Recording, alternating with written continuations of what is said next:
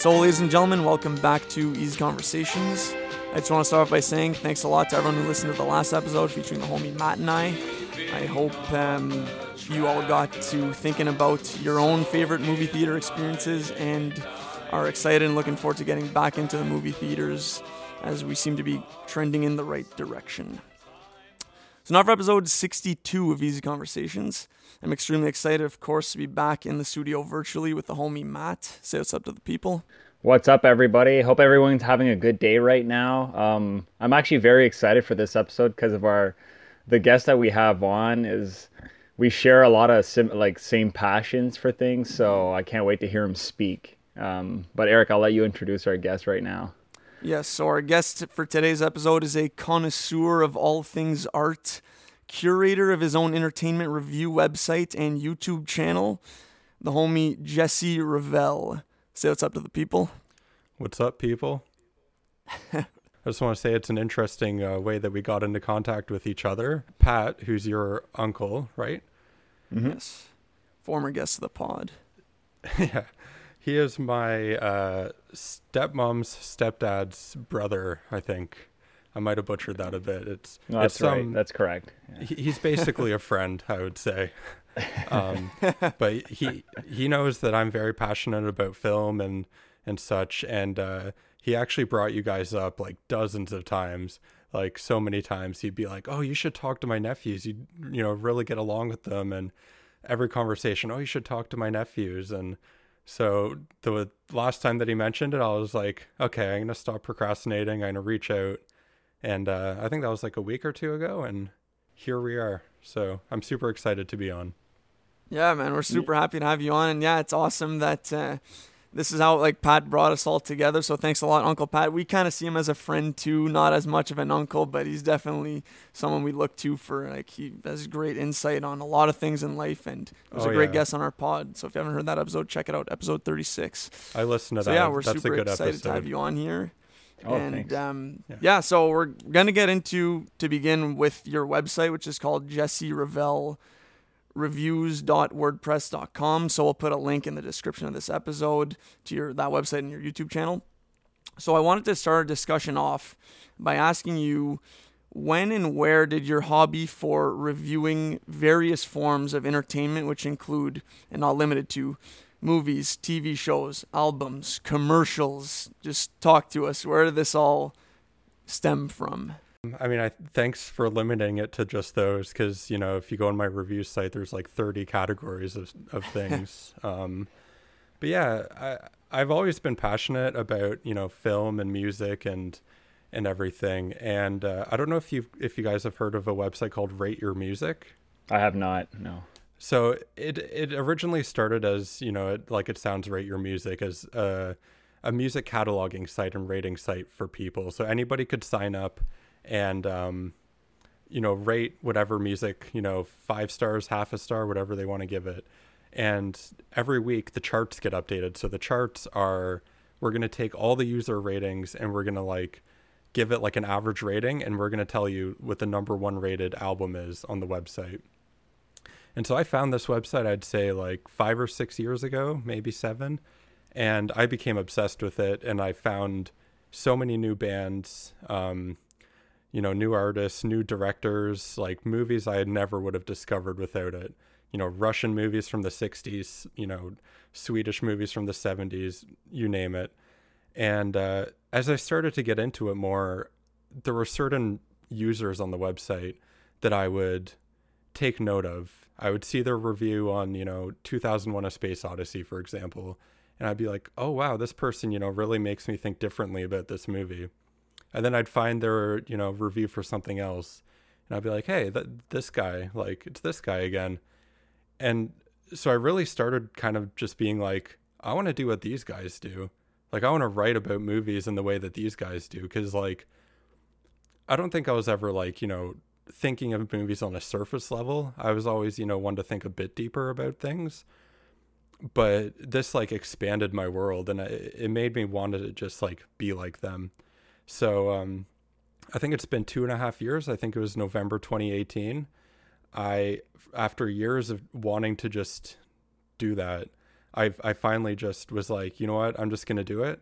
And it didn't actually start as jesserevellreviews.wordpress.com. It started out as I created a Facebook page, and I would create notes and I would share the notes. And so my first couple hundred reviews were like that. And then it got so big that I was like, this can't just be a Facebook thing. Like, I need to find a website creator, basically, and I need to just run my own website. So yeah, 2.5 years ago is when I actually started the reviews. And I'd say a couple months after that was when I started my review site. And yeah, like you said, it's like I review, even like movie posters, commercials, YouTube videos, YouTube like essays, like video essays on YouTube about, breaking down movies and stuff. So yeah. That's super fascinating, Jesse. And I just want to bring it back to earlier. And my uncle, he has told me about you like a long time ago as well. And you said you were procrastinating. I was procrastinating too, because Pat knows I'm obsessed with movies, and he's like, this Jess, he keeps name dropping you and telling me about you. And I'm like, that's my bad. So like, I'm glad you reached out to us. Oh yeah.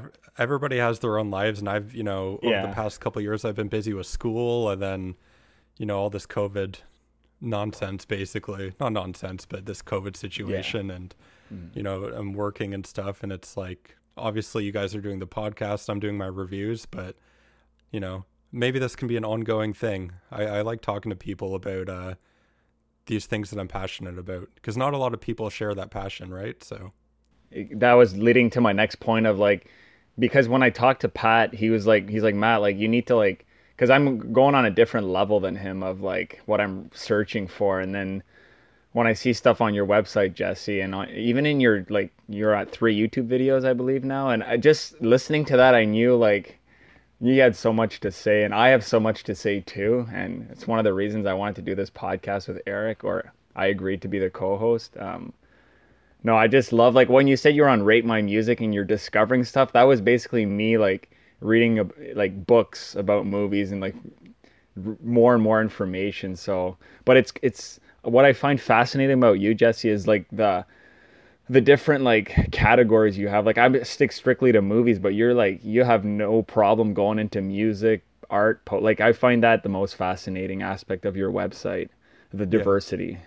Well, thank you. Well, I'm actually a musician. I play like a lot of instruments, and I make my own music as well. So, yeah. I can see that in the background there. You got the guitar.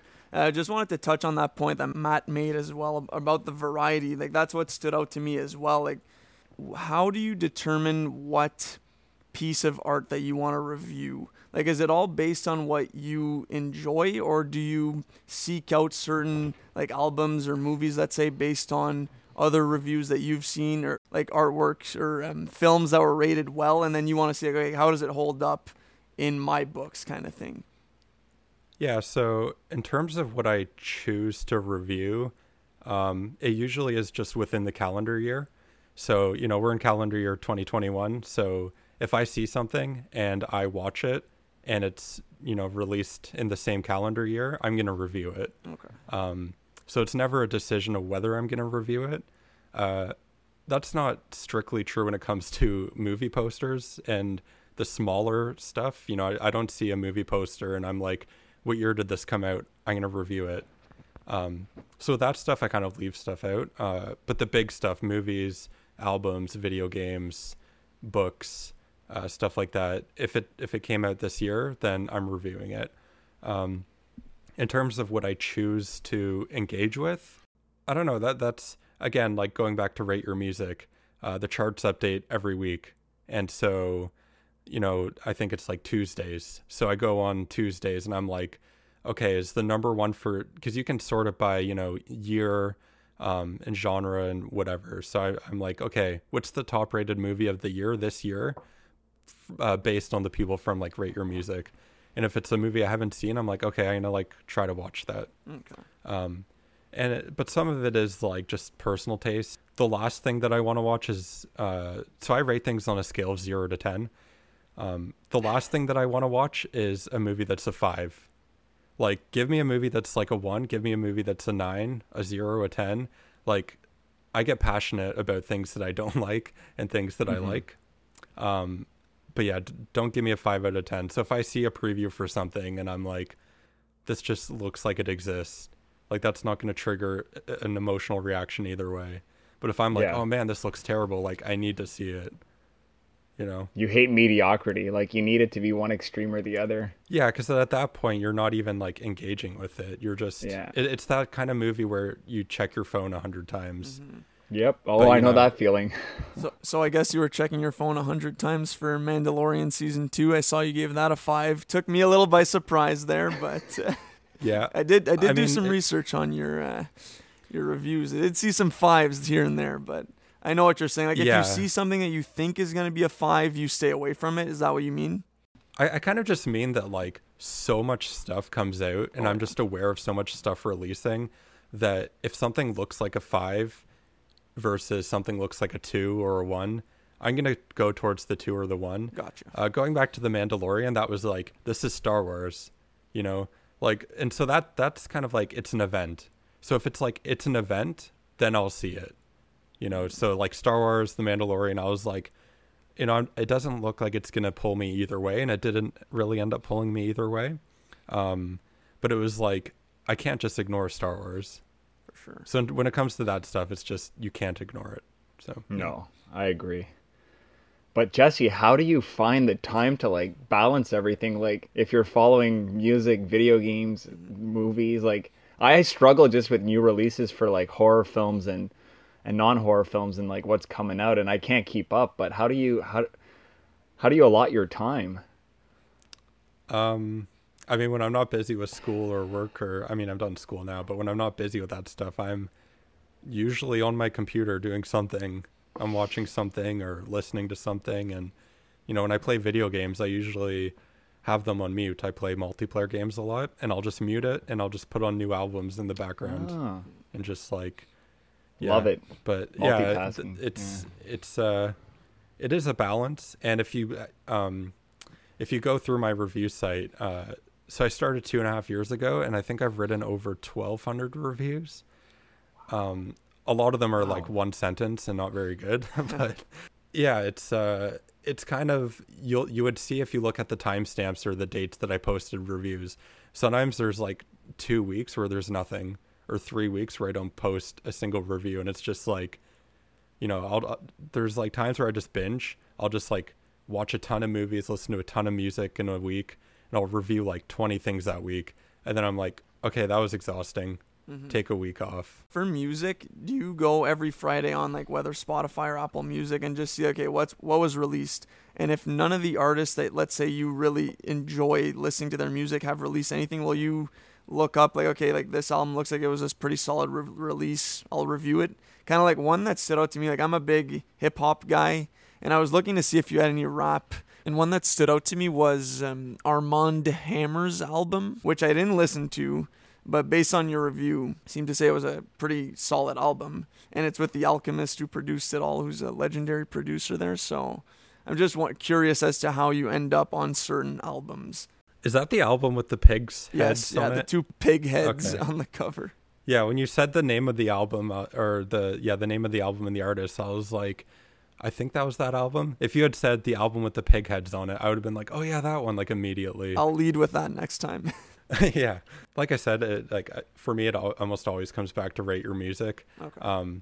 So it's like on the Tuesday when the chart update happens, I'm like on rate your music, like refreshing the page, just like, okay, when's the chart update hitting? And then I refresh it and it's like a new number 1. And I'm like, okay, I definitely lean towards certain artists a lot. And so just because something's high rated on this site, and I disagree with a lot of the ratings on this site, by the way. It's not like I'm just like, you know, take it as gospel. You know, just because something's number 1 doesn't mean it's going to be the first thing that I listen to. If I see that like Kanye dropped an album, I'm like, okay, this is like priority. Because I'm a huge Kanye fan. I love Kanye. Shout out to Yeezus, best album ever. But yeah, so like certain artists and like directors, I'm like, okay, this is like, you're getting priority here. Of course. And I know you guys like Kanye because I also listened to your best music of the 2010s list, and I heard some Kanye shoutouts there, so I was happy about that. No Yeezus though, not the 2013 album, but that's a divisive one. You know, when that came out, people like, I think a lot of people hated it, but I think a lot of those people, like, 8 years later, have kind of come around to it. I see more positivity with Yeezus now, I think. Okay, I might have to give it a re-listen then. Yeah, me too. You strike me as someone, Jesse, that will not like bend to popular opinion. Like you will stand your ground and like you're firmly like you'll die on that hill with your beliefs, right? Like you're not gonna get. Oh, absolutely. I love that. Yeah, that's great quality. I kind of get made fun of by friends a lot for it. You know, they call me a hipster and a contrarian and whatnot. But and like I've even on this, you know, Rate Your Music site, I've like made some comments about like, you know, I don't get what this movie's about. Like, I think it just sucks. And then people are like, oh, you're not cool or unique for not liking this movie. And I'm like, I wasn't even trying to be cool or unique. Like, I'm just like genuinely like, you know, I hate this movie. And I get like so Give us an passionate example. about it. Yeah, well, that was kind of a specific example recently. Well, I'm trying to remember. Arrival. It was Arrival. So yeah, I said in the comment box, like, I think I said, it was kind of like passive aggressive, but I was like, so the lowest rating on Rate Your Music that you can give is 0.5 star. You can't do 0 stars. And I basically just said, this movie is like the best argument for why 0 stars needs to exist. And somebody just came back with like, you're not cool or unique for like hating this movie. And I was like, I know. And then I messaged him and I was like, hey, that was kind of a weird comment. And like, he apologized and I apologized and stuff. But it was like, yeah, like I will die on that hill of Arrival sucks. And I know that, you know, a lot of people like that movie. And I know one or both of you mentioned it in your best of the 2010s for 2016. And I've always said, I don't care if you give Arrival 0 stars. As long as you explain why you don't like something, I'm super cool with that. I just don't like when someone says, it doesn't give me any explanation. JesseRevelReviews.wordpress.com. Scroll down and go to the bottom 25 entertainment releases of all time. And you'll see a big explanation about why I don't like it. See, and I love that, Jesse. Like, I will read that and respect that. I would love to hear what you think about that. I will have to check that out because I'm a huge fan of the movie and my curiosity is like off the charts right now. Yeah. Yeah, how did you narrow it down, like your worst 25 of all time? Like that must have been tough, especially if you're considering like all different formats of entertainment art. Yeah, that's actually like, that's an entirely like cool topic on its own, is just because every year at the end of the year, I do a bottom 5 and top 5 of the year. And, you know, typically with, you know, review sites or, you know, IGN or these, you know, big gaming sites or whatever, it's always like top 5 games. And then there's a separate list, top 5 movies. But mine are always everything. So my top 5 at the end of the year could be a movie, a game, a TV show, another game, whatever. And so that's something that I actually really enjoy doing, is just like having that mix, and almost that, you know, at the end of this year, there's no guarantee that a game's going to be in that end of the year list, which is such a fun thing to do. And I wish that more people would do that, is because I think it's such a cool idea. And I haven't seen anybody else do it before, but I think it's just like so interesting to compare cross media products, basically. It's like, because how do you compare like a movie to a game? You know, I feel like somebody would be like, oh, well, you can't do that. Like, how do you compare a movie to a game? But it's like, well, how do you compare like Arrival, I guess, to, you know, Christmas Vacation, you know, like that movie? It's like, you know, it's just as hard to compare those, you know? So yeah, I wouldn't say just as hard, but I know what you're saying. It's, if I do a top movie list, I'll omit any horror movie I watch, because I feel like I don't compare horror films to just dramas and stuff. So I kind of get that aspect, Jesse. I remember going on your website a long time, like when Pat first told me about it, and that's what I noticed right away was your end of the year list was not just movies. It was like just media. It was like best media of that year, and that completely got me by surprise, and I was like, this is really cool. But I only know movies. I only follow movies. So We've talked a lot about sort of like how broad my categories are in terms of what I review. And I've obviously, like I said, I've written over 1,200 of varying quality. And in my YouTube intro, when I'm like announcing that I'm making this channel, I have this like little joke where I'm like, oh, I've written over, I think at the time it was like over 1,100 reviews. Like, I'm so prolific, but most of them, are bad quality. I do this like little joke where I'm just like, whatever. But I don't even know what I was talking about. Oh yeah, the broadness of the categories, the level of depth that I get into certain categories of media differs so much. When you see the level that I'm able to dissect a book versus a movie, it's a night and day difference of, this person watches a lot of movies and watches a lot of, YouTube essays about movies and reads a lot about, film history. And he probably reads a book once every 3 years because, when I'm reviewing books, I'm not like, oh, the prose was so elegant. I'm just, I'm whatever. But with my movie reviews and, especially like the YouTube ones, the WandaVisions and stuff, I'm talking about like camera work and lighting, and I'm talking about like editing, like sound editing, video editing. I'm talking about all these aspects of film. And so there is like this great, even though I'm reviewing all these things, I'm by no means an expert in any of them, but I am much more comfortable reviewing film than anything else, honestly. Like, even though I'm a musician, I don't know that much theory, and so I struggle sometimes to like explain like how I feel about music. But with movies, I'm just like obsessed with the format. It's kind of nice though to have that variety and like not be limited to just reviewing movies. And like kind of like Matt and I here, we do a lot of movie episodes, but I do like that that's not our central focus on every single episode. That we'll have like a random episode on hockey here and there, and then bring on someone who's written a book, and just like a good or talk about travel in another episode. So it is fun to like showcase different sides of your personality and your interests, and then develop new interests based on like interacting with new guests. I'm talking about for the pod specifically here.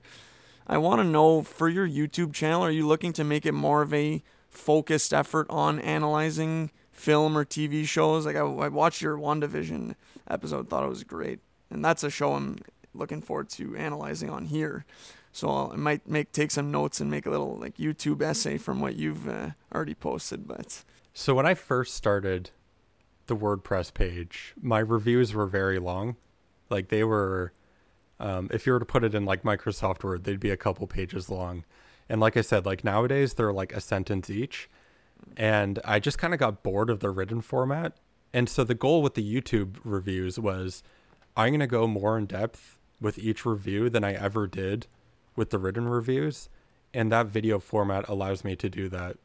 And, the WandaVision review, I think, is like almost 20 minutes.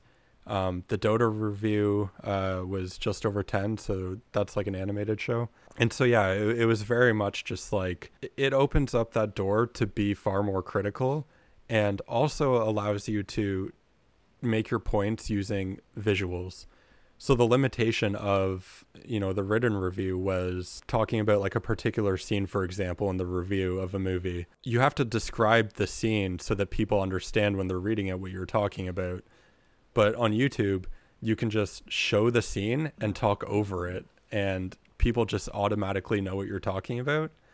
So that was really nice. But in that sense, it allowed me to really step up that level of being critical and analyzing it and taking it more in depth, because I had these tools at my disposal where I can get a lot more information out in a much more concise fashion. And so that's the goal of the YouTube page, is just every review matters, and every review is like an in-depth critical look at what it is I'm reviewing. And I want to know, like, I'm assuming you have some notes prepped, but I'm wondering, is it a full-on script that you've prepared and a full review that you've written out and then are reading over these clips, or like showing clips of yourself reviewing them? I'll go back to my Carleton days, Carleton University. Are you both based in Ottawa? Yeah, University of Ottawa. Let's go. Okay, so I'm from Kingston, Okay. but I went to Ottawa for Carleton University. When I was there, I did sociology was my major.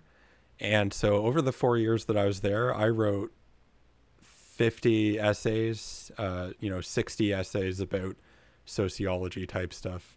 And in those 4 years, I learned that my best essays, my process is when I go through dozens of journal articles and I find quotes that I want to use and I write them out by hand or type them out by hand before I even start writing the essay. And so by the time I start writing the essay, I have like 20, 30, sometimes 40 pages of just notes of quotes, like word to word, like exact wording quotes from like these articles. And I would sort of like have all these notes in front of me and I would pull from them and structure them as I'm writing my essay. And so when I started doing the YouTube reviews, I didn't even go into it being like, oh, I'm going to do it like exactly how I did at Carleton. I didn't even realize until after the WandaVision review that my process for it was very similar to that, where, I mean, WandaVision came out week after week. And when a new episode would come out, I would sort of do like these point form notes in like a Google Doc.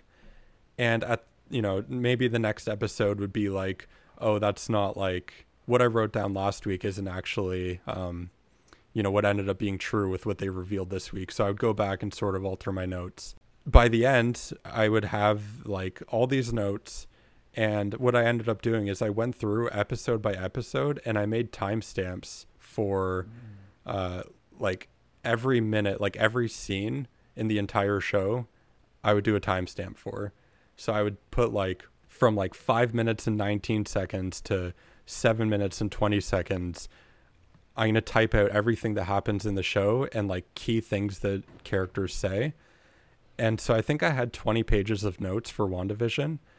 And I opened up a new Google Doc, a fresh page, and I had the notes on one side of the screen and this empty page on the other. And I was like, I'm just going to keep referencing this 20 pages of notes that I spent probably like 10 hours writing. So yeah, then I wrote the script, which took a few hours, and then I rewrote it a bunch of times, which also took, several hours. And then when I finally had this script, and I wrote the script not in point form, it was like word for word, here's exactly what I'm going to say. At certain points in the script, because I have all these notes with all these timestamps, I would say, when Wanda says this to Vision, and then in my script, I would have show like 5 minutes and 40 seconds to 5 minutes and 43 seconds. So when I'm going in, so basically what I would do once the script was done is I just recorded the audio. I would just sit down and record the entire, like me speaking the entire script front to finish. And then when I started the actual editing process, it was super easy because it was, okay, when I'm saying this in the script, I already have a timestamp of like, oh, at episode 7 at this specific time, that's what I should be showing. So it's very time consuming, but that's how I work. That's what I find the easiest, even though it's probably not the most efficient. But yeah, it takes a long time. And Jesse, why WandaVision? Is that like, are you a huge Marvel fan, or that was the biggest show at the time that you wanted to cover? I talked about doing video reviews, and then when I decided I was ready, I was like, this first review can't just be like, a 5 out of 10. Here's this random Netflix show I found or something, right? It has to be a big deal. And also, friends and family that, read my content or read my content before this channel, I would have to sell them on it. I would have to sell them on like, okay, set aside time for my YouTube reviews because I'm like proving to you that I can do this and that like it's interesting and that, I was like born to do this basically. And so I was like, I really need to make a statement with this first review. It needs to be something that's like popular, that's well known, but also that's interesting. And so like, the Marvel show that came out after Falcon and the Winter Soldier, to me, that would not have been a good show to start with because I mean, I don't know if you saw my review. I gave it a 5 out of 10. I did see that. Yeah, I noted it down. Or a 6 out of 10. I don't even remember. Think 5, but anyways. But WandaVision just has this crazy, like, surrealist, postmodernist, you know, it's just, it does a lot of crazy stuff. And so I was like, I just like looked at it, and, you know, from the first trailer at like the Super Bowl a year ago or whenever it was revealed, I was like, I'm going to keep my eye out on this. This is going to be like, you know, and so the timing kind of just worked out. It was February, March where I decided like I'm 100% going to make a YouTube channel, and WandaVision was scheduled to come out in March. I think it did start coming out in March, or it started coming out in February, I think, and finished in March. Yeah, okay. So it was the timing of it too. It was, you have this like very surrealist postmodernist TV show, which is cool. It's Marvel, which is huge, and it's, you know, coinciding with my beginning of my channel. So, you know, I was just hoping that would have a big audience, and it did. I got a lot of views on YouTube for it. So, oh man, you said a lot there. First of all, your process, I can definitely relate in that, like, writing essays for 4 years of university preps you for this kind of work. Like, I also did reviews back in the day on Letterboxd. Actually, I don't know if you know that website or app. Yep. I wanted to just throw that in there. Like, I also did some short reviews and kind of applied the same process that you just described. And funny that you write out, like, kind of word for word what you're gonna say for a like your review on YouTube there. I do the same thing for presentations at work. It's still just like word for word, no improv. But anyways, that's a whole other thing. So for WandaVision, I think like the timeliness, like you touched on, was key to really hook people for your first video. Be like, and everyone was talking about it too. That was the beauty of WandaVision. Everyone was watching that show. That's the first Phase 4 show, Marvel content that was out in over, it was 2 years basically since Marvel hadn't given us anything.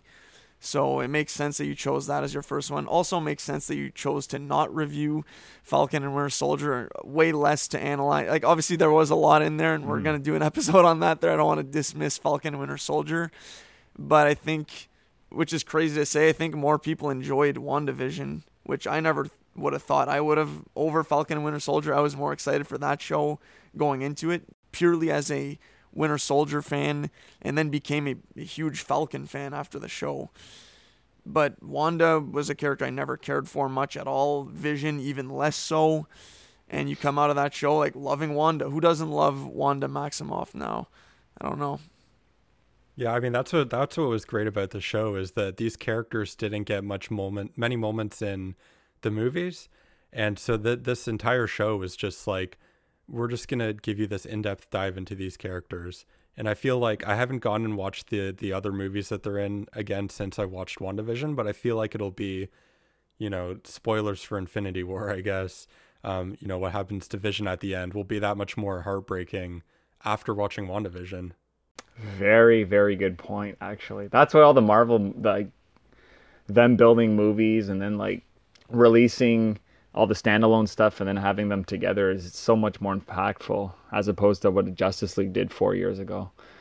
I had a question. It's a really random question, Jesse, but you kind of touched on it when you were saying you have to convince people. Ooh, nice. Oh, Zack Snyder. He's wearing a Zack Snyder's Justice League sweatshirt, folks. Zack Snyder is I wouldn't say my favorite, but my favorite superhero director. Oh, we can talk Zack Snyder after if you want, like on his filmography. Yeah, but absolutely.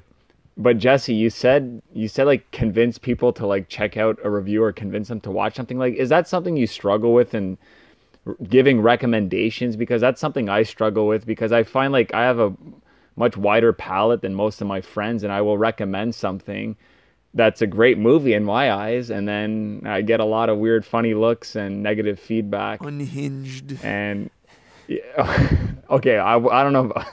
Thanks, Eric. Yeah, Unhinged. That one did not go over well with everyone. I recommended it. I never even heard of Unhinged.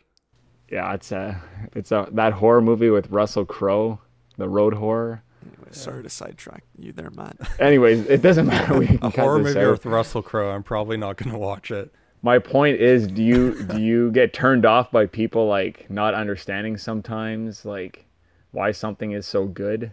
Yeah, I mean, I kind of like spoke to this earlier a bit, but I'll expand on it now. Is just the reason why I was like so just like, I reached out to you guys and I was like, I want to like, it's your podcast, but just so you know, I really want to be on this thing. So if you guys let me, like, I'm down to come on here. And it's just, it's like any chance that I get to talk about these things, I jump on it, because the only person that will listen and at least pretend to care is my girlfriend. Because, it's just like when I'm talking to some of my friends, it's like, oh, you should like go check out this like, 70s Russian movie that's 3 hours long and that's like really slow paced.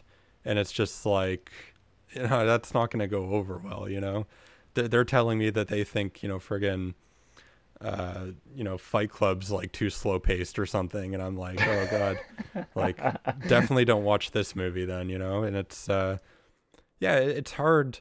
I mean, there's this funny story. I went to, I'm sure you guys have seen Donnie Darko, but I went to my grandparents' house for a sleepover. This is years and years ago. And we were just like, oh, we should watch a movie. And I was like, oh yeah, we should, I have this movie Donnie Darko downloaded, entirely legally downloaded. And so we watched the movie, and I think my Nana went to bed early. She was like, what is this crap? Like, this is such a weird movie. And now whenever I see my grandpa, he's always like, hey, we should watch Donnie Darko. Cause he's like, they just like, my grandparents just thought it was like the weirdest movie ever. They were like, why did you show us that? And it's Donnie Darko. Like, it's really not that like extreme of like an art house movie, like obviously more than your average movie, but it was just so funny to see their reactions to that. They come from a different time though, so yeah, I understand that. Yeah, definitely. They want to watch I don't know, like I said, like Christmas Vacation earlier or something. I don't know. Sound of Music, always a classic too. Yeah, like kind of on the topic of Matt's question, kind of similar, but just about, do you have a difficulty, or like, is it tricky to get people to read or watch your reviews on YouTube now? Like, because since you're covering so many different topics, you might not always get the same people who are going to read your reviews or watch a video on YouTube. Let's say I saw you just uploaded one today. Jesse Ravel reviews Squilly by Willy. So now I don't know what that is. So I know what WandaVision is. I watched the video. But Squilly by Willy, I don't know. Like, do you find that that's kind of something that's difficult to kind of grow your brand and to get people to want to consume your content? Like, I'll speak for us quickly there. I'll let you answer. But like, if our episode, which drops every 2 weeks, centers around, I'll just go back to hockey. Every one of our listeners who is not a fan of hockey will not listen. Like, maybe I don't want to speak for all the listeners. I hope you still listen, but I'm pretty sure some who don't like hockey will not listen. So is there a difficulty in that regard to like get people to consume your art? Yeah, I mean, of course, but I don't think that my goal, at least, is if you watched one of my videos, I want to make videos that you will watch every single time. Mm-hmm. Like, I'm very aware that, when I post a certain video, some of my friends and family will be interested in it, some won't.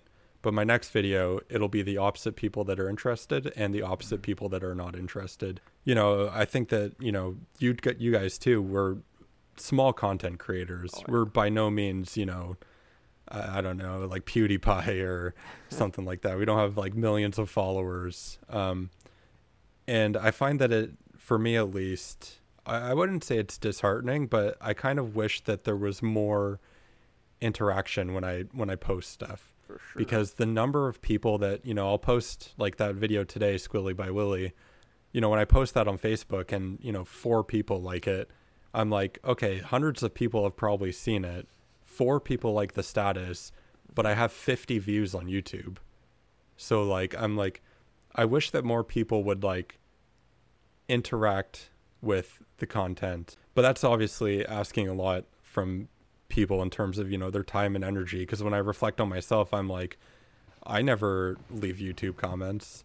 Like, I don't really engage with people. So like, that's just like a commitment, you're taking time out of your day to do that. So yeah, I mean, I guess answering the main question, which was, do I find it difficult to sort of like appeal to people, basically? Like, yeah, it's difficult, and it's always in the back of my mind.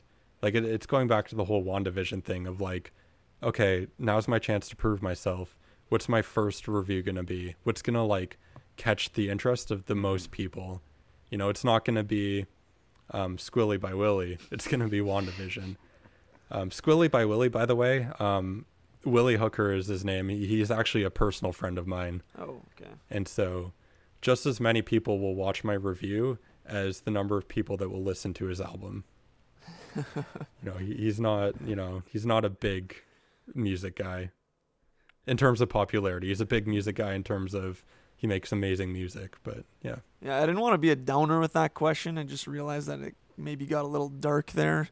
We appreciate, like, I love whenever like one person texts me about the episode saying like, oh, I can't believe like Matt said this or you said that or whatever. Like, I love it whenever I get like one person. That's all I ask for. And for the most part, the listeners do give me that. So I thank you all very much. It means a lot. Yeah, it's always fantastic to get any sort of feedback whatsoever. Mm-hmm. I mean, I've gotten a couple really funny comments on my review site. If you watch my intro video on YouTube, I sort of do like a snippet of them. I think it was like one of the first times I ever got a notification on WordPress of like somebody commented on your article, and I like got this like excitement. I was like, oh my God, this is cool. Like, this isn't like my mom or like my girlfriend. Like, this is like, another person that doesn't know who I am. Is there swearing allowed on this podcast? Yeah, of course. Okay, great. So the comment was, I gave like a Twilight Zone episode, like a low score, like one of the recent episodes. And the comment was, you're a fucking idiot critic piece of shit. And my immediate reaction was like, my heart sank. I was sad. And then as the day went on, I was like, that is hilarious. Yep. That is so funny that like, it's like going back to that idea of like, I don't want to watch a 5 out of 10 movie. I want to watch like a 1 out of 10 or 10 out of 10. And it kind of was just like, okay, I'm a fucking idiot critic piece of shit. Like, great. That's awesome. Actually, like I triggered like an emotional reaction from you. Like I made you feel something about my, with my words, basically. Like that's such an incredible thing. And then obviously I've gotten positive comments as well. And, from friends and family and even some strangers who will write on an article and leave a comment and just be like, oh, like great ideas. I didn't think of that before. And I'm like, cool. But I love everything. I love the positive comments. I love the negative comments. Yeah, we're still waiting for our first "you're a fucking idiot piece of shit" podcast hosts, but for the most, it's been 10 out of 10 reviews from the people, so can't complain too much. But definitely would, it'd be funny to get like some haters. Like, to have haters, that means you have appreciators, right? For the most part, it's a 10-to-1 ratio, and that's how I look at it, anyways. Yeah, I heard somebody say the other day something about like how you almost need haters to be successful. Yeah, if you don't have haters, you're not successful. Means you made it. Yeah. Yeah. And also going back to that whole, I gave like a rival, like I don't like a rival and stuff. That obviously triggers a lot of people. People feel very strongly about that. Triggered me a tiny bit, but yeah. But not in a bad way, Jesse, because like I said, I'm going to go read that. I will read that right after we get off because I need to know why you feel that way. So yeah, it's literally my most hated movie ever. Wow. You know what? I have movies like that, Jesse, that I don't like that everyone loves. So, you know what? I would trigger a lot of people with some of them. I could name drop some movies and people get triggered. I was going to say, fire them off. Grown Ups 2, I'm pretty sure that's a worse movie than Arrival, but... Oh, come on. That's a movie of the year contender. No, it's not. No, well, the thing is, because Arrival, Jesse, was like on everyone's best of the year. So you saying, of course, people hold it on a pedestal, and you're like, no, like it's me. It's the Dark Knight for me. Your Arrival is my Dark Knight, or Forrest Gump, and Forrest Gump too. Okay. Maybe not 0. Dark Knight to me is like a 1 out of 10. Really? Okay. Wow. So you and Matt are kind of on the same page here. For the most part, it's like everyone loves the Dark Knight, right? And like I think that's what Matt dislikes about it, is that everyone just says like blindly that it's the best movie of all time, which like, I don't think it is, but I think it's a great movie. I love The Dark Knight. Here's what I'll say though, because you said, Grown Ups 2 is a worse movie than Arrival. The thing about that, and like I get when I say, Arrival deserves, 0 stars, and somebody gets mad, and it's kind of like, not saying that you were mad, but it's sort of like, how can you say that? How can you say that when Grown Ups 2 exists? And to me, it's like, I'm not saying that this movie is on like a technical level, on the level of like, on a production value level, that Arrival is literally the worst movie ever made. Gotcha. It is like, low budget trash. Yeah. I'm not saying that. What I'm saying is that like the reaction that I had to what it was trying to be, I think, and what it was this movie makes me so angry. This movie makes me so frustrated, and I hate what it does. I hate that it makes me feel like this. And I will admit, and I think this is just part of being human, the fact that it did get good reviews makes me hate it a little bit more. It makes me be like, why do you people not understand that this movie sucks? I don't actually think that. I think that like there are people that love, that movie or hate movies that I love, where it's like, it's like, as long as you're not saying you're a fucking idiot for what you think, as long as you're like, I'm going to discuss this with you and we're going to like talk about the points, and I disagree with the way that you look at it, but it's like, if you explain yourself, it's like, if you think that, I don't know, The Dark Knight's a 10 out of 10, like, go ahead. But there's this fundamental difference, and that's what keeps things interesting, in my opinion. Absolutely.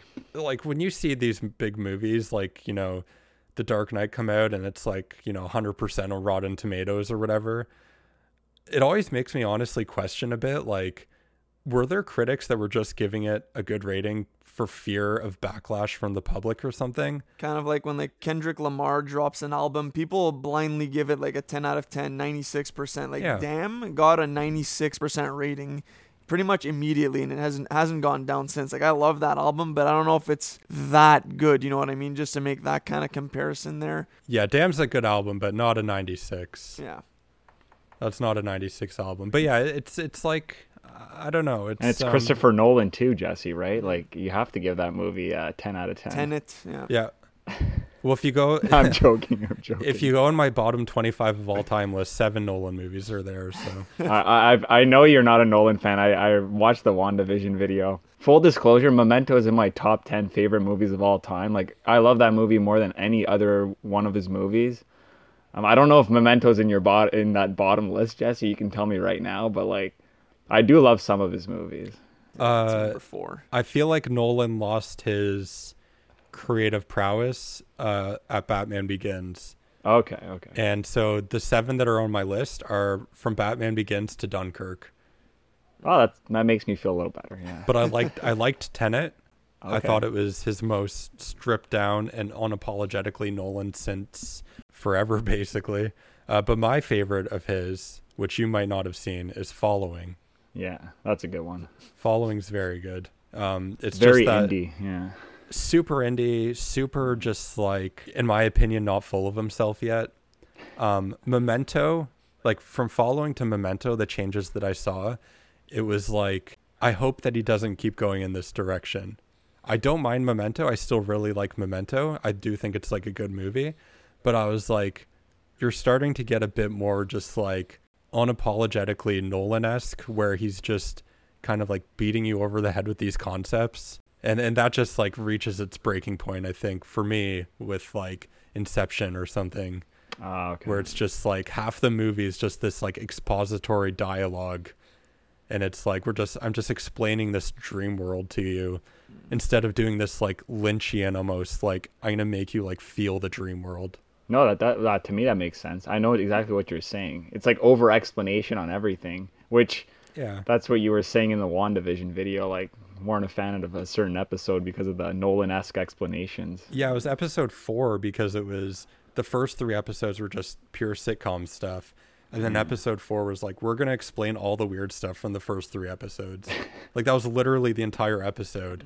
And like, me and my girlfriend watched it, and then we went on our like post-dinner walk. I just ranted for like 20 minutes. I was like, that episode sucked. Like that episode. And I probably brought up Nolan like 20 times. And I was like, this episode is like so shitty, man. Like And I love the first two episodes of WandaVision. Like, they are still my favorite. Those black and white episodes, and we're kind of paying tribute to these like 50s and 60s era sitcoms. But we're also kind of doing our own thing with them, and we're not like pumping the brakes on it. We're not doing this like in a way that like these fourth wall breaks where, you know, they're kind of like, sorry for the bad jokes. You know, it's like we're trying to replicate these 50s era jokes. Like, they just like went full into it. And then to get hit with that episode 4, it was just like, It was an apology to the audience. Like, we made you sit through these episodes, but here's why. Because a lot of people complained about those first two, Jesse. A lot of people. I know, and that's the thing where, you know, I get called contrarian because people are like, you know, oh, the first two episodes are so slow. Like, I remember, here's another thing I did. When I was doing the notes for each week for when the new WandaVision episode would come out, I would go on the subreddit, the WandaVision subreddit on Reddit, obviously, and I would see what other people had to say about the episode, because I was like, somebody might say something that I didn't even realize. I'm going to write that down just to keep it in mind. And when episode 4 came out, everybody on that subreddit was like, that was the best episode yet, and like that blew my mind. And I was like, what blew your mind about it? We already knew all this stuff happened. Like, do you not have like an imagination? You can't imagine. You know, it's like the beekeeper in episode 2, I think. In episode 4, it's just like a guy in like a hazmat suit and just like crawls through the sewer and gets like transformed. It's like, you didn't need to show me that. Like, just show me that things change when they go through that like Wanda's force field thing. You know, show me that. I can just kind of put 2 and 2 together, you know? When I rewatch it, I can be like, oh, the beekeeper, that's probably like a sword guy, you know? I'm ranting about WandaVision. No, now, it's all good. Like, I don't know about that episode blew my mind, but it was definitely, for me anyways, it was appreciated in the sense that, like, I had no idea where they were going with the show. And I think that was the consensus, that everyone was just confused watching that show. So it was a nice little, like, okay, this is what happened, and like this is what's actually going on in the background. And like, that kind of goes to show that as viewers, we're uncomfortable with the unknown and kind of needing to know, like, okay, there is direction, and we're not just watching these homage episodes. I don't know how you feel about it, Matt. We haven't really talked about it, but like, for me, it was it was a good episode, and that's for me where the show picked up, I would say. Yeah, and it also makes sense for their audience, right? Like, and that's why I ended up giving WandaVision like the score of 8 out of 10 still, is because from episode 4 on, there was a lot of exposition, but it was very much in the vein of like, barring episode 4, of course, for me, but it was very much in the vein of like, we understand our audience. The Marvel audience isn't the same audience that watches, you know, David Lynch films. You know, we're not going to just throw them into the abyss and just like, you know, let them drown there. It's like, we're going to throw, you know, a life jacket in there, and we're going to, I don't want to say spoon feed, because I feel like that's a bit condescending, but like, we're going to like give you all the information. We're not going to leave, like you said, like, they don't leave things to mystery. They're like, we want you to make sure that like you understand what we're doing. And, you know, with Marvel, it's like kids watch, you know, kids like watching superhero stuff, and it makes sense. It makes sense for that. I don't want to dwell too much on WandaVision, because we're going to talk about WandaVision more in depth in another episode. But Jesse, your point is like dumbing it down for the audience. Where's the fine line between dumbing it down for the audience or doing like a Twin Peaks where nobody knows what's going on, but it's, I mean, for me, it's super compelling watching Twin Peaks, but like, you got to have that fine line. Am I right? Yeah. And different directors and writers have their own approach to it, and, you know, explore their own kind of sets of themes, which require different, you know, writing of that line. And so somebody like Lynch, for example, like you said, Twin Peaks, which is one of my favorite things ever. It makes sense. I had a feeling. Yeah, Twin Peaks is amazing, especially season 3. That was like, that blew my mind. It was so really? good. Okay. I know Pat and his brother Bert there, they said, you know, it was kind of trash. And but yeah, season 3 of Twin Peaks is Lynch's magnum opus, in my opinion. But wow, back bold to the statement. point, like, it's, for somebody like Lynch and for Twin Peaks, it's such a fully realized world, even when you don't understand it. It doesn't require you to fully understand its processes in order to engage with what it is.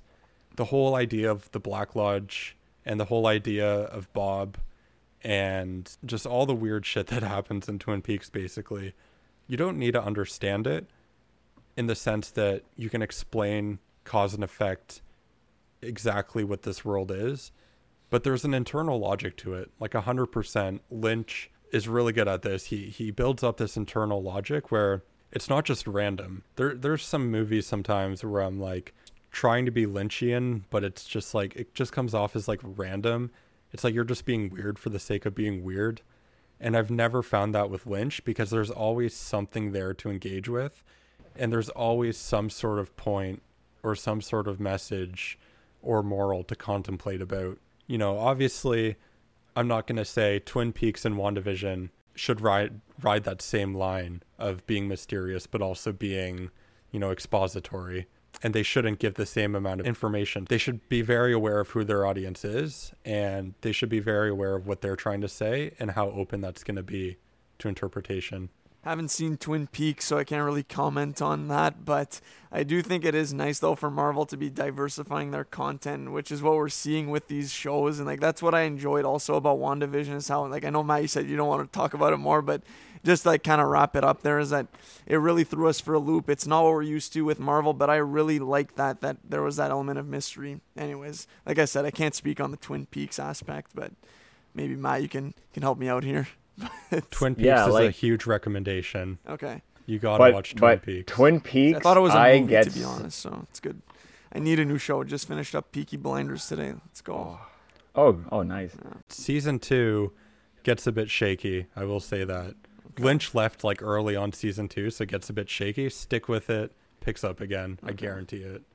Eric, you will know within the first episode, which is pretty much a mini movie. It's pretty much a movie, episode 1, because of the length. You'll know right then and there if it's for you. Okay. You'll either love it or be like, nope. You either won't dig the music or the dialogue. It's really unique. I can't believe you just said Twin Peaks and not dig the music in the same sentence. That is so some people don't, Jesse. Some people don't. It's like the greatest soundtrack ever. Like not just TV shows, but like it rivals anything. Like John Carpenter's Halloween, perhaps. Yeah. Will. Not that. Anyways, I can't speak to the that Twin more. Peaks soundtrack there, but. Well, that's tough comparison. Yeah. But Jesse, what are your thoughts? To me, someone could dismiss Twin Peaks and like the whole, I want to talk about the whole style over substance argument that people will throw around out there. And I'm a huge advocate, I'm a huge defender of no, it's not style over substance. You just didn't understand the substance, or there's substance there, but people will dismiss stuff like Twin Peaks or other obscure movies as just, no, it's artsy. And that's one thing I hate. I don't know if it's a pet peeve of yours, but it's something I do not like when someone just, no, it's artsy fartsy, or it's style over substance. I just wanted to hear your thoughts on that, Jesse. Yeah, for sure. It's like when somebody calls a movie pretentious, it's like, okay, pretentious. Like what like definitionally, what does that word mean? That it's just like super self-serious. Like some movies, it's like good. Like I'm glad like it's dealing with like very like difficult subject. Like not everything needs to be grown-ups too, you know, throwing all these jokes around. Like I like when movies are pretentious, if you want to call them that, because it means that it's taking its subject matter seriously, and that it's trying to engage you, and it's taking film as an art form seriously, and not sort of doing this like this thing where it's like almost making fun of film or something, or kind of just like belittling it as like an art form, even though it's like being created in that form. And yeah, it's I don't know, do you guys know Andrei Tarkovsky? Absolutely. No. Yeah, so Tarkovsky's movie Stalker, my favorite movie ever, I would say. Really? Wow. Yeah, I love it. Tarkovsky is the bomb. He is so good. But I remember here, actually. There's oh yeah, I have that Criterion too. Nice. That was a beautiful looking movie. That is okay. So that movie, in my opinion, has the best cinematography of any movie ever. Wow. All of Tarkovsky's films are just visually, like, that man is on another level. Like, you know, I think of like, you know, people talk about Kubrick usually. You have like Malick, people like that. You know, Bergman. You know, Fellini, these types of directors where people like are like, you know, they make gorgeous films, but Tarkovsky's on this like spiritual level. And there was a guy at work that I worked with a few years ago. And Stalker is also a video game series loosely based on the movie that's loosely based on a book called Roadside Picnic. And so he watched Stalker the movie because I think he had played like the video games or something. And he was like, oh yeah, like I know that movie because I was talking to him about it. And he was like, yeah, the movie's good, but the camera work was outdated. And I was like, buddy, like, do you know what you just said? Like, you're saying that like Tarkovsky, like, here's the thing. You look back at like some movies from like the 30s and 40s and it's like, sure, the camera work's outdated. Like they were like establishing this like cinematic grammar at the time. But to say that like Stalker had outdated cinematography is just like, it's literally to me like timeless. Like that cinematography can never be outdated because like you said, like it's the whole style over substance thing, which I guess I'll get to like right after this, but like it is so stylized and it commits to that style so unapologetically that it can never be outdated. It's like the Tree of Life by Malick, you know, the handhelds and, you know, that like very subjective, you know, I'm going to butcher this word, but phenomenological experience. It's being like encapsulated through that like cinematography. It's like that is like, have you guys seen the Tree of Life? I really like it, and I've shown it to people and they fell asleep or. Yeah, people hate the camera work in you know recent Malick, but it's like, if that movie was shot regularly, like that would not be the same movie. Like its identity is so closely tied with what the camera's doing, and it's not just a matter of like style over substance. It's like, you know, it's this like phenomenological experience that Malick is giving us. Form and content is style and substance respectively. So when the form and content of a film come together to form a cohesive whole, I like that because it's the camera work is being determined by what the story is, by the inner psychological states of the characters, and the characters themselves are being influenced by what the camera's doing. So it's like it's a two-way road where these relationships are feeding into each other. And so something like the Tree of Life, like to disregard it and say, oh, it's a boring movie, you know, why couldn't it have just been like, why didn't they just shoot it normally? It's like, well, you're kind of like missing the point. Like Malick is just like, no apologies. He's just, you know, this is what the movie is. We're talking about like subjective human experience, and I'm going to like shoot it like that. I'm going to capture that with the way that the camera moves. So yeah, I don't buy into the, you know, style over substance argument, because to me style is like, it's a movie, you know, we're not talking about theater or something. And that's what I like about film, is it's not just, you know, a theater production that we're shooting on a camera.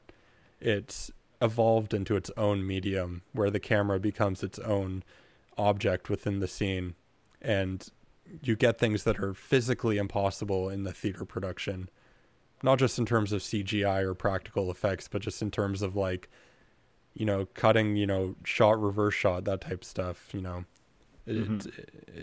Style is just, that's filmmaking to me. That's all it is. I couldn't agree more. I couldn't agree more, Jesse. Thank you. Yeah, that's all I have to say about that. So, and I love the fact that your favorite movie's Stalker. I mean, like, I know people that would argue with you on that one. Like, I can see yourself defending that movie a lot, because people would just, I mean, yeah, like old movie critics would like totally support you, but like most of the 90% of the people nowadays would not. I mean, I've only seen Stalker once and I really liked it, but I bet you, like, you know, you could tell me 1,000 different things about the movie that I didn't even know about, right? So, as in every Tarkovsky movie, actually. So, no, I just love that fact, Jesse. Yeah, I've seen all of his films a lot of times, and I would say they get better with repeat viewings. But I'll also say, when it comes to Stalker specifically, I would say that I watched that movie for the first time when I found Rate Your Music. So the Rate Your Music film chart is how I discovered Tarkovsky. Wow. And so that must have been back in 2014, 2015. And I remember watching it for the first time. And when it finished, I was like, I did not know that movies could do that. Like, I didn't know that you could make a movie like that. It was just, it blew my mind and expanded what I thought movies were capable of. And I would say in the past, 6-7 years since I watched it for the first time, I think that, like, literally not a week has gone by where I did not think of that movie, where I did not reflect on, its messages or what it says about the human condition. Yeah, so that movie is about people go into this, like, weird zone, and they're trying to get to a room, and that room grants your wish. And there's a story within the movie of this guy who goes to the room, and spoiler territory here. It's not a huge spoiler, but, like, he wants a loved one to come back into it, like a loved one that has passed away. He wants that loved one.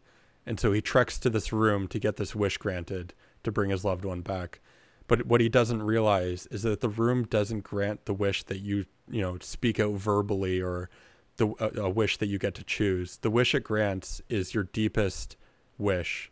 The deepest wish in your heart is what it fulfills.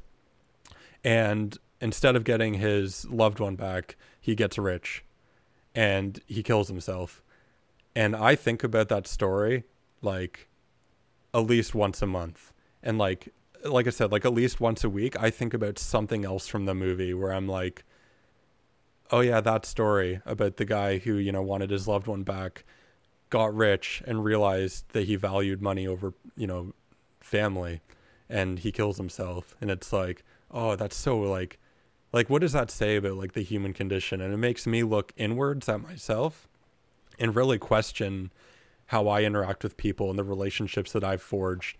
And it makes me look at, like, humanity as, like, a whole, I guess, in some, like, metaphysical way, where I'm like, what is our, like, purpose and meaning if, we have these, like, tangible physical values, and we hold those above, the people that we love, and so on. So I just really love Stalker. It makes me think every week. And I loved going back to what you said like 2 minutes ago when you said I didn't know movies could be like this. Like, I love that you said that, because I got that, like, when I started my, like, cinematic journey, reading about movies and, like, starting to collect them. That was the feeling I got when I would watch a foreign film. Like, there's this movie's in my top 10 favorite movies of all time. It's a Hong Kong movie called Chungking Express.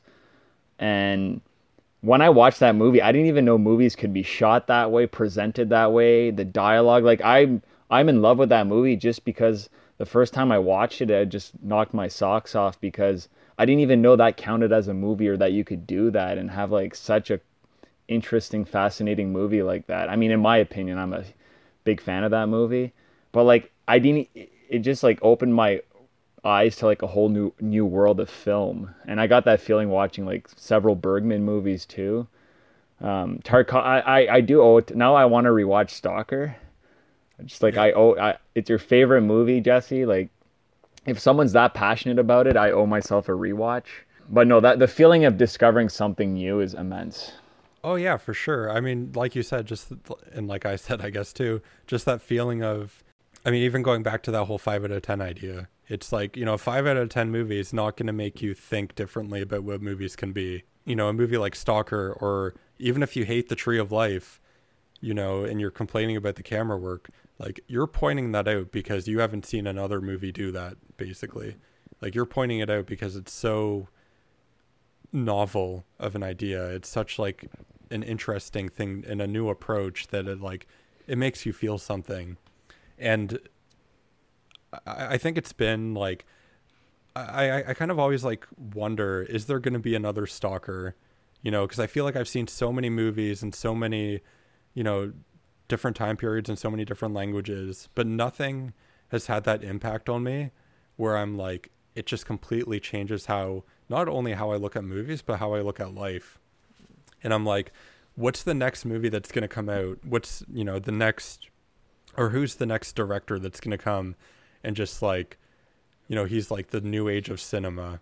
He's going to start putting out these movies and everybody's going to be like, whoa, this is, like, groundbreaking. Like, I don't know who that would be or what that movie would be, but I think Malik, I guess, is the closest with that Tree of Life style. Like, who else in recent years has had that effect on movies? I don't know. I feel like Matt would know more than me there, but I can just think of like off the top, just the movies that get nominated at the Oscars, right? Like those are the ones that are the most like definitely like the style over substance angle you'll get a lot of. Like, and one movie that kind of comes up to mind for me, which is the most recent one that would fit this bill that I saw, which I didn't really like, and I talked about this on the pod, was Nomadland. And I kind of wonder, Jesse, like if you saw this movie first of all, and what are your thoughts on that one? Because that's definitely a movie that's meant to make you think about how we value like tangible things in society, like houses and the relationships you forge with people, how that can be more important than actually having a place to live, or like that community that the nomads have established is like a bond that keeps them linked, I guess, for their whole lives, and they keep popping up in different spots around America. I didn't love the movie, but I can definitely appreciate the message in it and how that can resonate with people who are in that situation. So I can understand that. But for me, like that was just a movie that, I don't know, was like quite slow and just couldn't really get into it. Did you see Nomadland or? No, I actually didn't see it. I'm a fan of, what's her name? Frances McDormand. Yep. Yes. I am a fan of her through Coen Brothers movies, usually. All right. Yeah, Coen Brothers are great. I think they were kind of like, for me, a transition from like, well-known English films into those art films. The No Country for Old Men, like that very slow pace, I think kind of set me up for like The Stalker that's 10 times slower. But yeah, I haven't seen Nomadland. I've heard good things about it. I read a synopsis, and for me, I was kind of just like, if I get around to it, I'll watch this, but it seemed a little bit too on the nose. Like I'm not really captivated by movies that seem like this is what we're about. Like, I think back to like Parasite. I don't know if you guys watch Parasite. That movie, to me, I liked it. I thought it was good, but I thought it was a little bit too on the nose of just like, there's shoving themes down your throat, like shoving. Yeah. Well, to me, it seemed too clean of a movie. It was too clinical in the way that it was shot. It felt that, everything from, the set designs to even, towards the end of the movie, there's that scene where the poor people's house is being flooded. And when they're going from the rich house to their house, the poor house, they go down like 100 flights of stairs, and it's made to like illustrate the great divide between the rich and the poor, of like the poor are this much lower than the rich, that they have to go down like 100 flights of stairs to get to their house. And it was like that physical difference between like, the rich people are like way up here and the poor people are way down here, reflects like that physical status reflects their like socioeconomic status. And to me, it was like, okay, cool attention to detail. I like that you're consistent with your ideas and you're just going full in on this. But at the same time, by using all of these like film elements to connect to one singular idea, you're not leaving any room open for interpretation or for questions or ambiguity. You're simply connecting an idea to one meaning. And so when I read what Nomadland was about, I was like, it seems a bit too on the nose for me, honestly. But I don't know, when you were describing it now, it actually sounds way more interesting than I guess I just did a good job analyzing it. That would be my review. I don't know. I found it very slow burn, and it would be on the nose. Like, it was quite in your face. Like, this is what the symbolism is. And I don't know, like maybe all of my analysis was just taken directly from the screen. Like, I didn't even have to think because it was all just given to me. I don't know. Like, I don't know. What do you think, Matt? Like ambiguity. Hopefully I pronounced that right. I like that word, Jesse. And no, I don't think Nomadland leaves. Like, I really like Nomadland because like I took it for what it was. Like, there was no gray area for me. I fully understood everything, and there was no room for there was no ambiguity. So if that's not your like, Jesse, you might feel the same way you did when you were watching Parasite, watching Nomadland, is what I'm saying. Like the themes aren't like subtle. you want stuff, right? You want stuff below the surface, right? Like you want. I want Twin Peaks. I want okay. Not necessarily Stalker. Twin Peaks level of like what the hell's going on, but I think Twin Peaks is so. I don't think that. I mean, I'm going to say this, but it's going to turn out to not be true. I don't think that anybody in the world would look at Twin Peaks and be like, it's too surface level.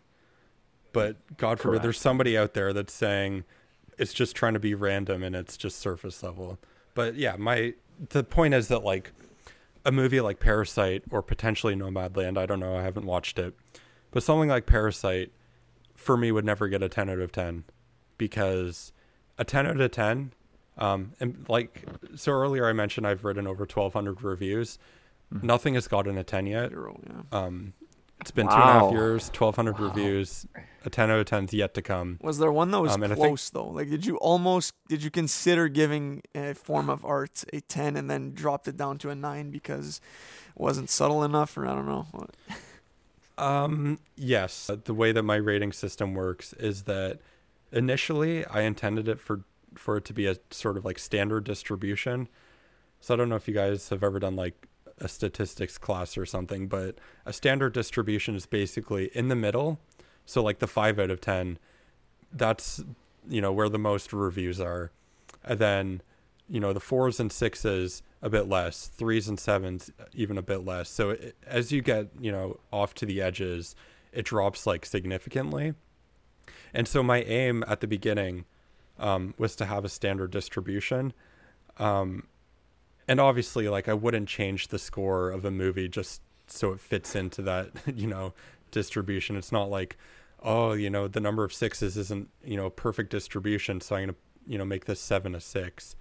But after my 1 and 2 years anniversaries, I posted years in review where I think the first year was I had done 600 reviews, and I made a graph of here's how many 0s, 1s, 2s, etc. that I've given out. And so you can actually like look at the graph and see the distribution. And it turned out, and this actually kind of answers a question from like the beginning, the ratings that I've given the most are 7s and 8s. If you take the 7s and 8s out, it's pretty standard, like, not very many 0s, 1s, 9s, 10s. But then the number of 7s and 8s is like significantly higher. And I think that's just because I usually look for stuff that I think I'll like, and I usually end up liking it. And so the way that I treat, as you get further away from a 5, the harder it is to really get that score. And so in my 1,200 reviews, I've given out 1 0 out of 10, 0 10 out of 10s. And I think when it comes to 1 and 9 for each, less than 20. Yeah, 9. You got a couple of Willie Hooker releases. Squilly actually is the latest one. That's my friend. And I want to clear any air here. Those are not paid reviews. Okay. I admit that I am biased, but I'm not giving him 9s just because he's my friend.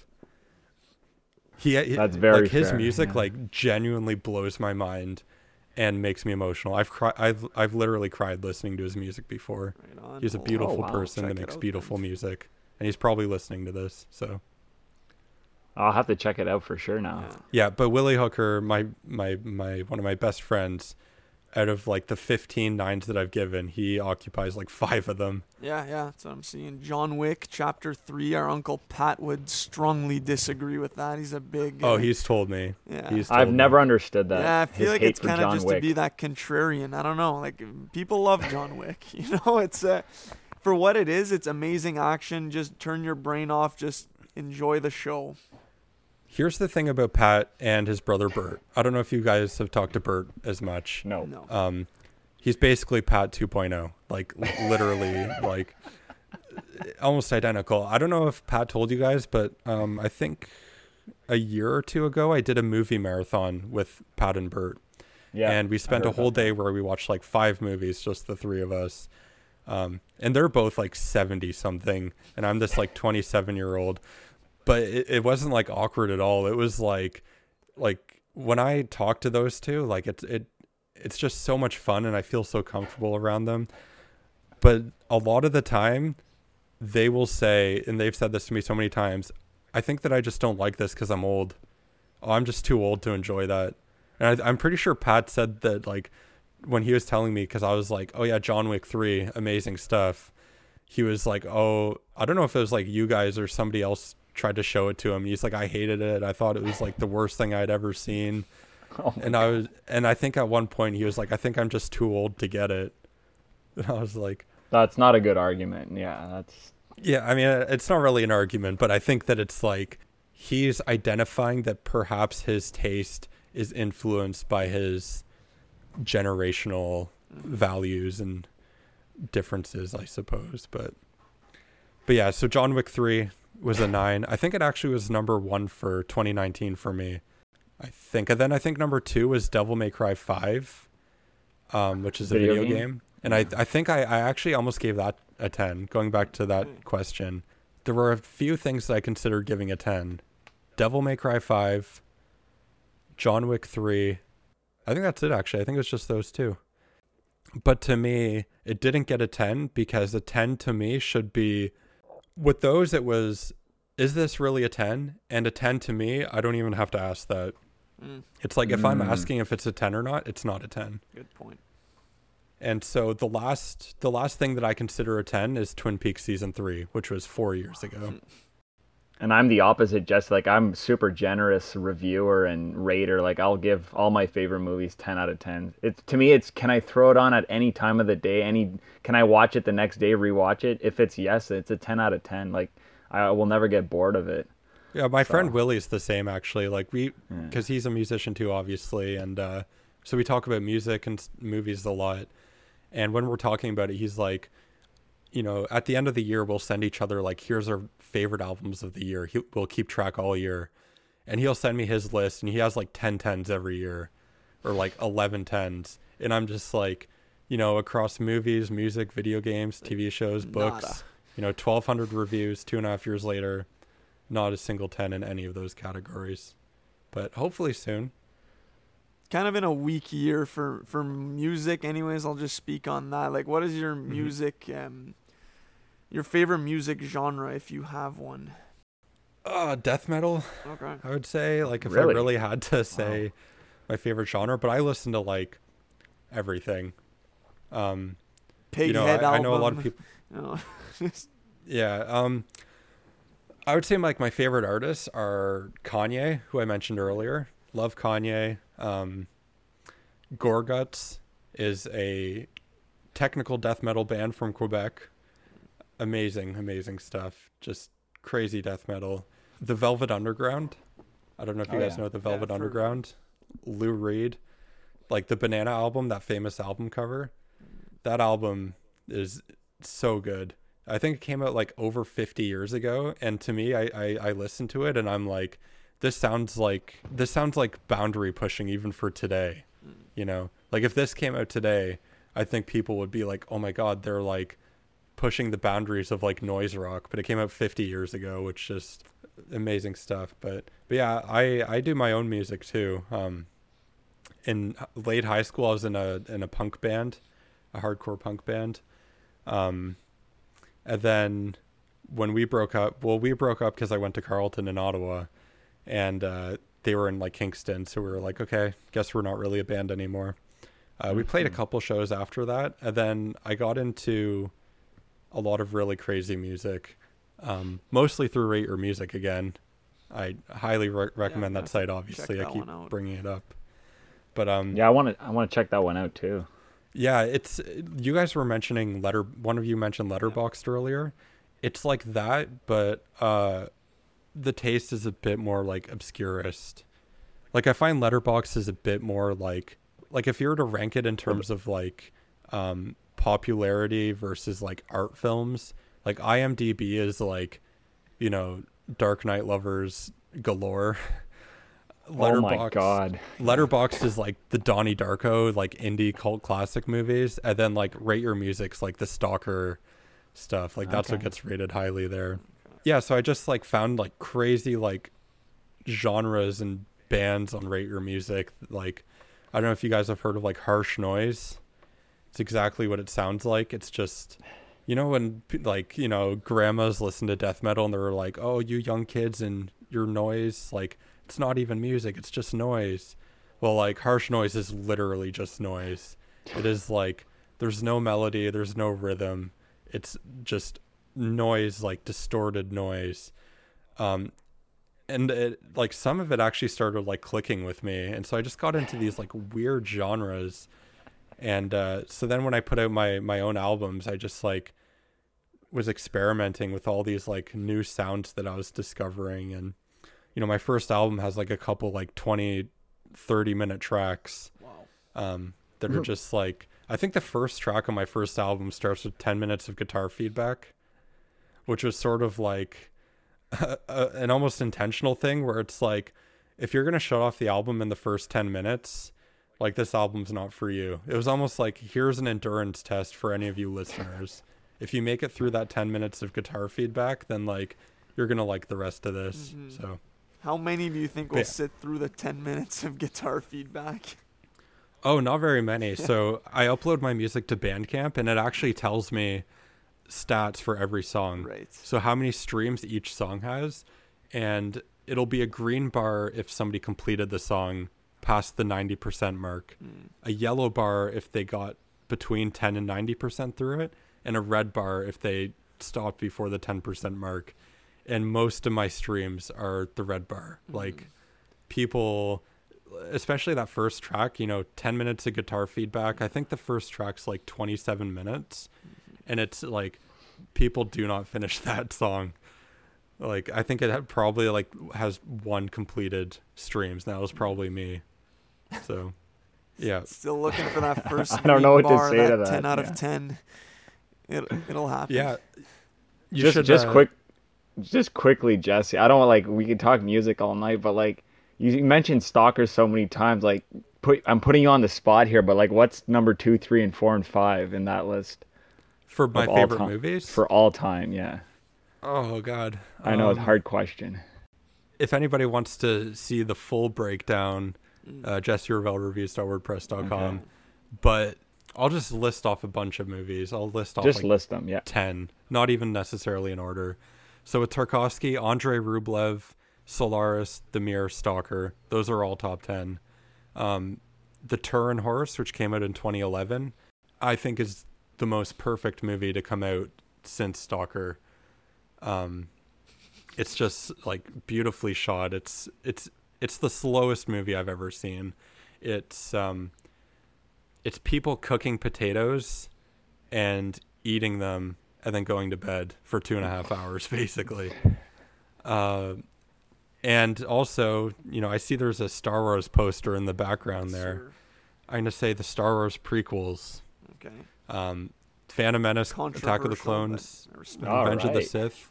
They are on another level of just like, George Lucas showed that Hollywood can have this like level of creativity where you can create these worlds and you can write these stories that are just singular. There's like, okay, it's the original Star Wars trilogy. It's fine. You know, I like watching them. They're whatever. But, you know, there's so many movies like it. You know, they're very like, in a way, like very like 80s, you know, like even like the Indiana Jones, like those types of like action flicks. They're very like action adventure of the time. But like, find me a movie that's like The Phantom Menace. Like, find a movie that's like it's The Phantom Menace is such like an interesting study in like filmmaking and writing, because it's like, I think nowadays, if a less competent director and a less visionary director were to make The Phantom Menace, they would add the entire movie these like hints that Anakin's going to become Darth Vader. It's like they would hint and like foreshadow like there's a darkness in him. And there is some of that in The Phantom Menace where it's like they're kind of like hesitant to train Anakin because they're like, you know, this kid's powerful, like, you know, he has a lot of like, what is it, like midichlorian, his midichlorian count's really high or something, some ridiculous pseudoscientific jargon. And so they were like hesitant to train him because it's like he might have a dark side and whatever. But for the most part in the Phantom Menace, like they let Anakin just be this like innocent child, this like child that's so innocent and so, you know, caring of his mother and stuff. And they don't just overburden you with foreshadowing of like he's gonna become Darth Vader. They let you take that innocence in while also allowing you to know that it's going to end tragically. They're respecting that the audience like already knows that. So yeah, Star Wars prequels up there. And then kind of to go back to sort of something we were talking about earlier. I mean, first off, like Lynch, I love Lynch. The Twin Peaks movie was fantastic. Lost Highway, Mulholland Drive, Inland Empire is like a trilogy of like mindfuck identity crisis movies, basically. And they're all great. But, you know, my sweater, I'm wearing a Zack Snyder's Justice League sweater. Zack Snyder's DCEU trilogy is up there as like one thing. Man of Steel, BVS, Zack Snyder's Justice League. I will defend until the day I die. All three of those movies are at least a 9, even potentially a 10. Wow. And it. right before I actually came on the podcast, I posted on my Twitter, I think it was like Happy Snyder Cut Day or Happy Release the Snyder Cut Day. And then I posted the thumbnail for my next YouTube review, which is going to be Zack Snyder's Justice League. Because it's been a year today that Zack Snyder announced to the world that his version of Justice League was coming out. So 1 year ago, I got the news I had been waiting for 4 years, 3 years after that tragic Joss Whedon cut. I love Man of Steel and BVS. That Justice League was like fine. I was like, this kind of sucks, but like whatever. But after seeing the new one, I'm just like, man, that was butchered. I know you guys did an episode on Zack Snyder's Justice League. Yeah. We feel the same way. Like to me, Zack Snyder is like, in my opinion, my favorite director working today.